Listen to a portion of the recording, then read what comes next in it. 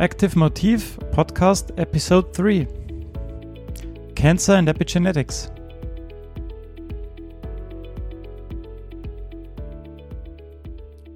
Welcome to the third episode of the Epigenetics podcast from Active Motif. My name is Stefan and I'm part of the technical support team of Active Motif. Our special guest in this episode is David Jones from the German Cancer Research Center in Heidelberg. Therefore, I'm happy to sit down with you here in your office at the DKFZ. Thank you, David, for joining me today. Yeah, thank you. I'm very happy to be here and happy to talk about this very interesting subject. Please let me quickly introduce you to our audience. So you were born in the UK and studied at the University of Cambridge, where you also received your PhD in the year 2009. You then moved to the German Cancer Research Center in 2010 to do your postdoc in the Division of Pediatric Neuro-Oncology with Professor Stefan Pfister. And since 2012, you are heading your own group, Glioma Genomics and Molecular Diagnostics. The focus of your work has always been cancer in general and also childhood brain tumors in particular. So what drove your interest in these specific areas of research? Well, I think my interest in cancer really stemmed from the fact that it's such a challenging and interesting problem. There's really so much that we still need to learn about this disease. And when people say cancer or tumor, they sometimes think about it as one big thing, but actually there are so many different types of cancer and different tumors with so many different causes and different underlying biology that it's a really a very challenging and complicated problem to look into. And it's also such a common disease that we all either personally have been affected or know somebody who's been affected by it. So I think that's also an additional motivation then to try and see whether we can find something that's going to make a difference. So in recent years, you focused more on childhood brain tumors. So did you always want to focus on these areas of research, or was it more opportunity driven that you ended up now in doing this kind of research? So ending up there originally was essentially by chance. I was working in a laboratory in Cambridge that had partially a focus on childhood tumors as actually a small part of a bigger brain tumor laboratory.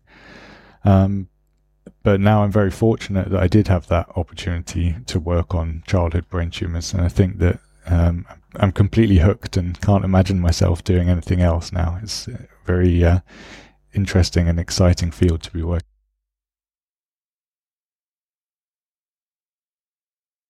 So let's move on to cancer in general. So the whole field of cancer and especially cancer genomics has grown a lot in the past 20 years. So when comparing a PubMed search, I did the search, and for the term cancer genomics, one will find about 160 publications in the year 2000. And we end up with about 4,200 in 2016. So what do you think is the basis for this development and huge growth? Is it merely a technology-driven change, like sequence equipment and things like that? Or does it also reflect the change in the overall approaches that were made? So I think it's a combination of both. I think that certainly over recent years, the general mindset and approach to tackling cancer as a problem has changed, and it's become even more of a focus area in people's minds, that it's something that we need to invest more in trying to find a solution. And certainly things like online and television fundraising for cancer is now much bigger than it used to be. But certainly the largest part is the technology, and it's really amazing to see the changes that have occurred in the last 10 years or so. When we think back to when I was starting my PhD, there was no way I could have imagined what we're doing now with the technology that's available and how much it's changed even in that relatively short period. So what would you then consider as the biggest barrier that needs to be overcome now to achieve further goals or future goals in curing cancer, particularly also with focus in brain cancers? Well, I think the biggest issue that we're facing now is that the genomics technologies and those new platforms have allowed us to learn much, much more about the basic biology underlying cancer than we ever thought possible previously. And we have huge databases of lists of mutations and alterations in many, many different types of cancer. But we have to figure out a way now to turn that wealth of basic knowledge and on the science and the biology of the tumors and how we can convert those into better therapies, more targeted therapies in the future. So we're starting to now see some new approaches coming in as well, things like immunotherapy, so using the body's immune system to treat cancers. And I think that sort of really novel approaches like that are going to be more important in the years to come. So I've always been wondering, because there are so many data sets already available, do you think it's more a challenge of analyzing all those data sets to the full extent, or is it also a challenge to get new data from new experiments? So still a combination of both. I think that on the DNA level, so if we look at relatively simple sort of point mutations or smaller changes in the DNA, the catalogues that we have now are very extensive, especially for the more common tumor types. And the problem there is really finding the resources and the energy to be able to fully understand all of that information and convert it into knowledge which can be translated into the clinic. But particularly for some of the rarer cancer types where it's harder to collect that material, we still need to generate that type of data. And we're now investigating additional levels of biology beyond just the DNA, so looking at changes in the RNA and changes in the epigenetics, so the modifications of the DNA. In this context, you were also among the authors of a study published in Nature Communications in 2015, titled A Comprehensive Assessment of Somatic Mutation Detection in Cancer Using Whole Genome Sequencing, carried out in the context of the International Cancer Genome Consortium.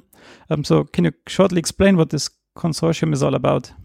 Yeah, the ICGC, it's a collection of large groups and laboratories across the world who are involved in next generation sequencing.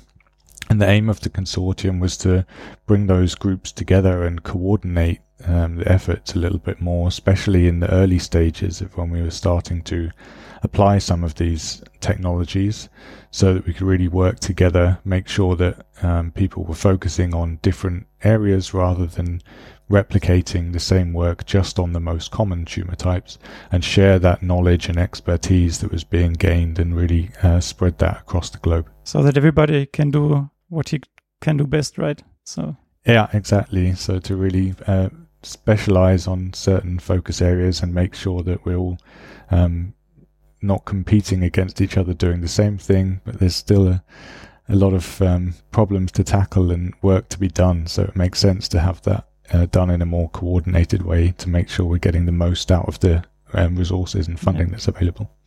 So what was the goal of this specific study you carried out or published in 2015? So there we were trying to look at how variable the different sequencing technologies and the different methods that labs were using to generate next generation sequencing data. So we started with really exactly the same DNA sample. So from one specific tumor and a matching blood sample, we extracted DNA and sent that to a number of different groups around the world. And they then sequenced it according to their standard processes that they developed and analyzed also according to their algorithms for assessing sequencing data. And we wanted to see how variable the results would be at the end when you start from exactly the same DNA sample in the beginning. And what were then the results? What did you find out? Well, it was actually a lot more variable than we were expecting. So we really found that at all different stages of that process of going from the extracted DNA to having a list of genetic alterations at the end, almost every step of that process, from generating the sequencing library, how much sequencing data is being generated, and also all of the different analysis steps really contributed a lot to the variability. That there was still a core overlap in the results at the end, but there was also a lot of variability and differences between the different groups. So I guess you did not expect this kind of outcome, right? We expected to see some differences, but I think the scale of how much some of these factors can influence the results at the end was surprising. What would you then conclude from these studies, and what would be the goal for future studies, or what would you tell the future studies to do based on those results? Well, I think one of the outcomes, and that's again one of the goals of the ICGC consortium is to really make sure that we're sharing this information and having it openly available to other researchers around the world. So all of those data sets that we generated are now available for other groups to use and to analyze, and they can compare the pipelines and the algorithms they're using to what we got out of that. And I think that now that we have this kind of gold standard and we learnt about the different factors that can affect the output at the end, especially as these same technologies are now being used in a clinical setting and really in real time for patients coming into the hospitals, it's important that we sort of globally try to share this information and set some standards of how we're doing it, so that if you go into 2 different hospitals, you don't come out with completely different results at the end. So this then now also goes in the direction of diagnostics, right? Yes, exactly. So that sequencing and these new technologies are becoming a more and more important part of the diagnostic process now. So there's this concept of personalized medicine, where you really want to know exactly what is going on in each individual cancer, instead of treating all tumors of one type with the same therapy and assuming that they're the same, because we know that that's not the case. So your current focus of research is pediatric glioma, but in the past few years you have also worked on a lot on medulloblastoma. Can you shortly describe which kind of cancer this is and what is the cause of this cancer? Yes, medulloblastoma is mainly a childhood tumor. It does also rarely occur in adults, and it's a tumor that arises in the cerebellum. So it's at the back, at the base of the brain, and controls a lot of the important basic functions of the workings of the brain. We know that a small proportion of cases can be linked with hereditary tumor predisposition syndromes, so genes which are being mutated in the germline, which give an increased risk of developing certain types of tumor. But for the majority of cases, as far as we know, it's just bad luck, and there are no real clear environmental or other factors causing it. So it's something that we're also looking into now, whether there are other factors which can increase the risk of getting that this type of cancer, or whether it's really just a sort of a lottery. Yeah. So this is not like a homogeneous tumor, but there are also subgroups. How do they differ and how much are there? So it's not like there is one mutation and it causes all the cancer, but there are, I guess, different ones. Yeah. So medulloblastoma, the term is something which is defined originally by the histology, so how the tumor cells look down the microscope. So when the pathologist looks down the microscope and sees a particular pattern of the shape and arrangement of the cells, that's what the diagnosis of medulloblastoma is based on. But what we know now, having looked in more detail into the underlying biology of those tumors, is that although they might look the same under the microscope, they can actually have very different causes and behave very differently as well. So we now split medulloblastoma into 4 main tumor subgroups, each of which have different pathways disrupted in the cancer cell, and they also have quite different prognosis. So your chances of survival with the current therapy can differ a lot depending on the precise biology of the tumor that you have, which is a concept which is becoming more and more widespread now, this idea that even though things might look the same and have the same name, that actually the underlying biology can vary a lot between individuals. In your 2012 Nature publication titled ICGC Pet Brain Dissecting the Genomic Complexity Underlying Medulloblastoma, you and your co-workers found genes that were not previously linked to this type of cancer, and also that chromatin modifiers were frequently altered across all medulloblastoma subgroups. Furthermore, in the same year, you were among the authors of a Nature letter titled Driver Mutations in Histone H3.3 and Chromatin Remodeling Genes in Pediatric Glioblastoma, which also saw epigenetic factors involved in glioblastoma. So moving now more to the epigenetic part, what kind of chromatin factors did you see involved there in glioblastoma?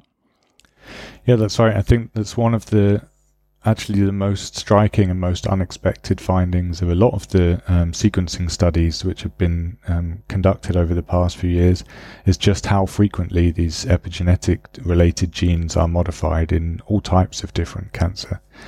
I think the particularly interesting in the pediatric glioblastoma is that it's not just the chromatin remodelers or the genes putting marks on the different histones, but really the histone genes themselves, which are mutated at quite a high frequency. So the histones around which the DNA is being packaged get modified in different ways to change the function of how the DNA is packaged or read by the transcriptional machinery.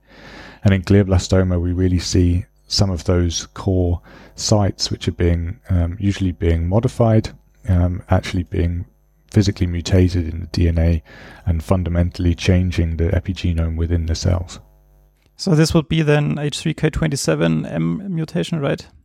Yes, that's the most common one in pediatric glioblastoma, particularly glioblastomas arising in a part of the brainstem called the pons. So there's a tumor called DIPG, so pontine glioma, which almost all of the cases of that tumor type harbor this particular K27M mutation in histone 3, and it seems to really fundamentally reprogram the whole epigenetic system going on within those cells. So why are those chromatin modifying enzymes important in this context, or those mutations? What do they change then in the end? So for K27 at the moment, what we think is one of the primary consequences is that this K27 position is normally being modified by the polycomb repressive complex. And when you have that mutation here, the complex still binds to the DNA and tries to add the methylation marks to that position. But because it's a methionine instead of a lysine, you can't have that modification added onto the histone anymore. And you almost get the polycomb complex essentially being stuck in those places, thinking that it should be there doing its job, but unable to perform that function. And that leads to a global loss of that mark on the histone in the rest of the DNA within the cell. So do you think this pattern could also apply to all kinds of cancer? Absolutely. I think that, as I mentioned, this is really one of the most common things that we're seeing in all of the large-scale sequencing studies now, is just how frequently many different types of chromatin-modifying enzymes and the chromatin machinery in the cell are being altered, and not just individually, but also sometimes in combination. So that's another very interesting aspect of the glioblastoma biology, is that together with the histone mutations, we very frequently see co-occurring mutations in genes such as ATRX, which change the packaging of the histones. And we don't fully understand yet why those mutations have to occur together. So you have this sort of combination of mutations in different genes which very frequently occur together within a tumor cell, and we're just trying to understand that interplay and how they interact in more detail. We also touched epigenetics in tumor diagnostics like several minutes ago, but moving more into this, you're also currently investigating how epigenetic patterns and in particular DNA methylation might be used to improve cancer diagnostics. Could you tell me more about this concept? Yeah, that's something that we're currently working on a lot, which is using patterns of DNA methylation as a diagnostic tool for different cancer types. So we see that it's a very stable epigenetic modification. So even if you have tumor tissue that's been processed into paraffin and then stored for a very long time, it stably retains these marks, and you can pick up these patterns after many years sometimes. So it's more suitable to this kind of routine diagnostic application than something like an RNA-based test where you really need good quality, fresh material to get good RNA out. So we're seeing now with the tools to be able to measure DNA methylation evolving, we've profiled around about 20,000 brain tumors now for DNA methylation analysis from more than 80 different individual types of brain cancer. And we see that each of those different subgroups that we were talking about earlier, so not just in medulloblastoma or glioblastoma, but even each individual subgroup within that broader disease really has a very specific DNA methylation pattern, and that can be used to distinguish between different types of tumor, also for newly diagnosed cases coming into the hospital or the clinic to say, okay, does this DNA methylation pattern and what we know from the biology, does it match what we're seeing under the microscope? And can we combine these different, both the histology and the biology together into an integrated diagnosis?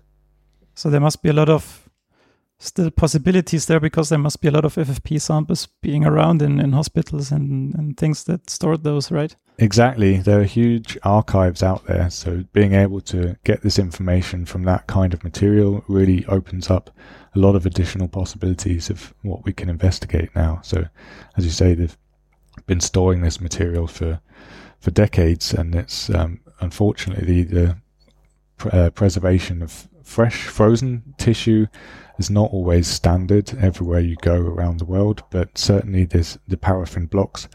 Most hospitals and most pathology departments have those available. So now when we start getting down to tumor subgroups which turn out to be extremely rare, maybe one in every few thousand patients that come into the clinic, being able to use those archives and ask our collaborators and colleagues whether they can share that material is an extremely valuable resource.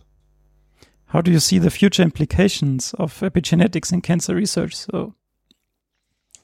Yeah, it's a huge topic, and it's a field which is expanding rapidly at the moment. I think everybody, whether they originally wanted to or not, is having to learn a little bit about epigenetics now and how that relates, because it's such a common theme across all of the different tumor types. So I think, there are several areas in which that's going to evolve now. The first one is really understanding more about basic biology and the things that are going wrong in cancer cells. So what turns a normal cell into a tumor cell, and how does the epigenetic machinery play a role in that? And what's really nice there is that it's something that's a little bit outside of the comfort zone maybe of traditional cancer biologists, so it opens up a lot of possibilities for collaborations with other groups, and we're starting to see really good interactions now between laboratories which were previously focused purely on epigenetics or on chromatin without a real focus on cancer. And now the cancer groups finding mutations in some of these genes and starting to work together to share that knowledge and combine it into translation. And we hope that's going to open up new avenues for treatment of some of these tumors, which we couldn't have anticipated before we start to get this additional knowledge about how common these alterations are. And then finally, as we've just discussed about with the diagnosis, I think that's going to start to become more and more important now, that not just the mutations and to the changes to the bases of the DNA, but really the modifications on that DNA might be very, very specific within individual tumor types, and we can use that as an additional diagnostic marker. So I just thought of another question in concept with the diagnostics. How long does it take until you get the sample and then until you get the result? How long is the span? Because I guess for a tumor patient, it must be really crucial to get these results very quickly. So at the moment, we're in the range of around about 2 to 3 weeks between receiving the sample and having the methylation profile produced and analyzed at the end, which is something we're working on to try to make that shorter. But that initial period of a few weeks is often when the important treatment planning decisions are being made, when the doctors are discussing with the patients after that initial diagnosis how the treatment and how the clinical management will be done for the rest of the care of that patient. So if we can keep it within those first sort of 1 to 2 weeks after the diagnosis, we hope that that's the time which really can have a meaningful impact on the decision making there. Yeah. So moving away from the epigenetics and the diagnostics more to more general questions that I have on the end. How is it for you personally and emotionally to do science in such an area where you are confronted with such devastating diseases, or the disease of cancer? Yeah, well, it's certainly something that keeps us very motivated. And I think especially now that we're moving into this area of being involved not just in looking into the pure biology of the tumors, but also some of these more translational and diagnostic applications, it's brings that connection a little bit closer. So we're not just talking about anonymous specimens that are coming into the lab from many, many years ago, but we know that those cases are really patients who are being diagnosed at the moment in the clinic and coming into the hospitals within the last few days and are facing this big life-changing diagnosis and information. So I think having that closer connection of the research really being linked in real time makes a big difference to how we have to think about it and how it's sort of keeping us grounded and motivated to get everything done as accurately and as rapidly as possible. And I think especially in the field of pediatric cancer, it's also really amazing to see, despite this really life-changing, often information that the families and the patients are receiving, that most of them respond in a very kind of driven way and bring a lot of energy into trying to fight this disease, and also want to be engaged in the research and want to know how they can contribute and how they can push this further. So it's a nice interaction there. So it's more like the outlook of like a positive way to cure the cancer that you think of, than like the looking back and seeing, well, this is cancer and this is life-changing. So this is maybe more what you focus on. Yeah. So now we have learned a lot in recent years about how these tumors in general are forming and the mutations in the bigger groups of cancers. And now I think we're still getting a lot of samples in, but rather than treating them all as one group, we're now moving towards a more individual focus and looking at each sample in a sort of personal way and saying, is there something we can learn about this one sample which can really help that individual who's in the hospital now, and maybe bring about a benefit for them on a more personal level. You're part of large research consortia, as we learned already, like the ICGZ.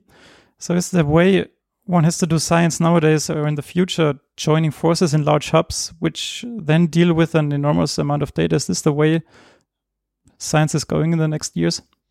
It's certainly the way part of science is going, and I think that there are some sort of initiatives or some programs which have to be done in that very, very large scale, internationally collaborative way, just because of the scales of the money involved and the access to the technologies and the machines that are needed for some of these initiatives.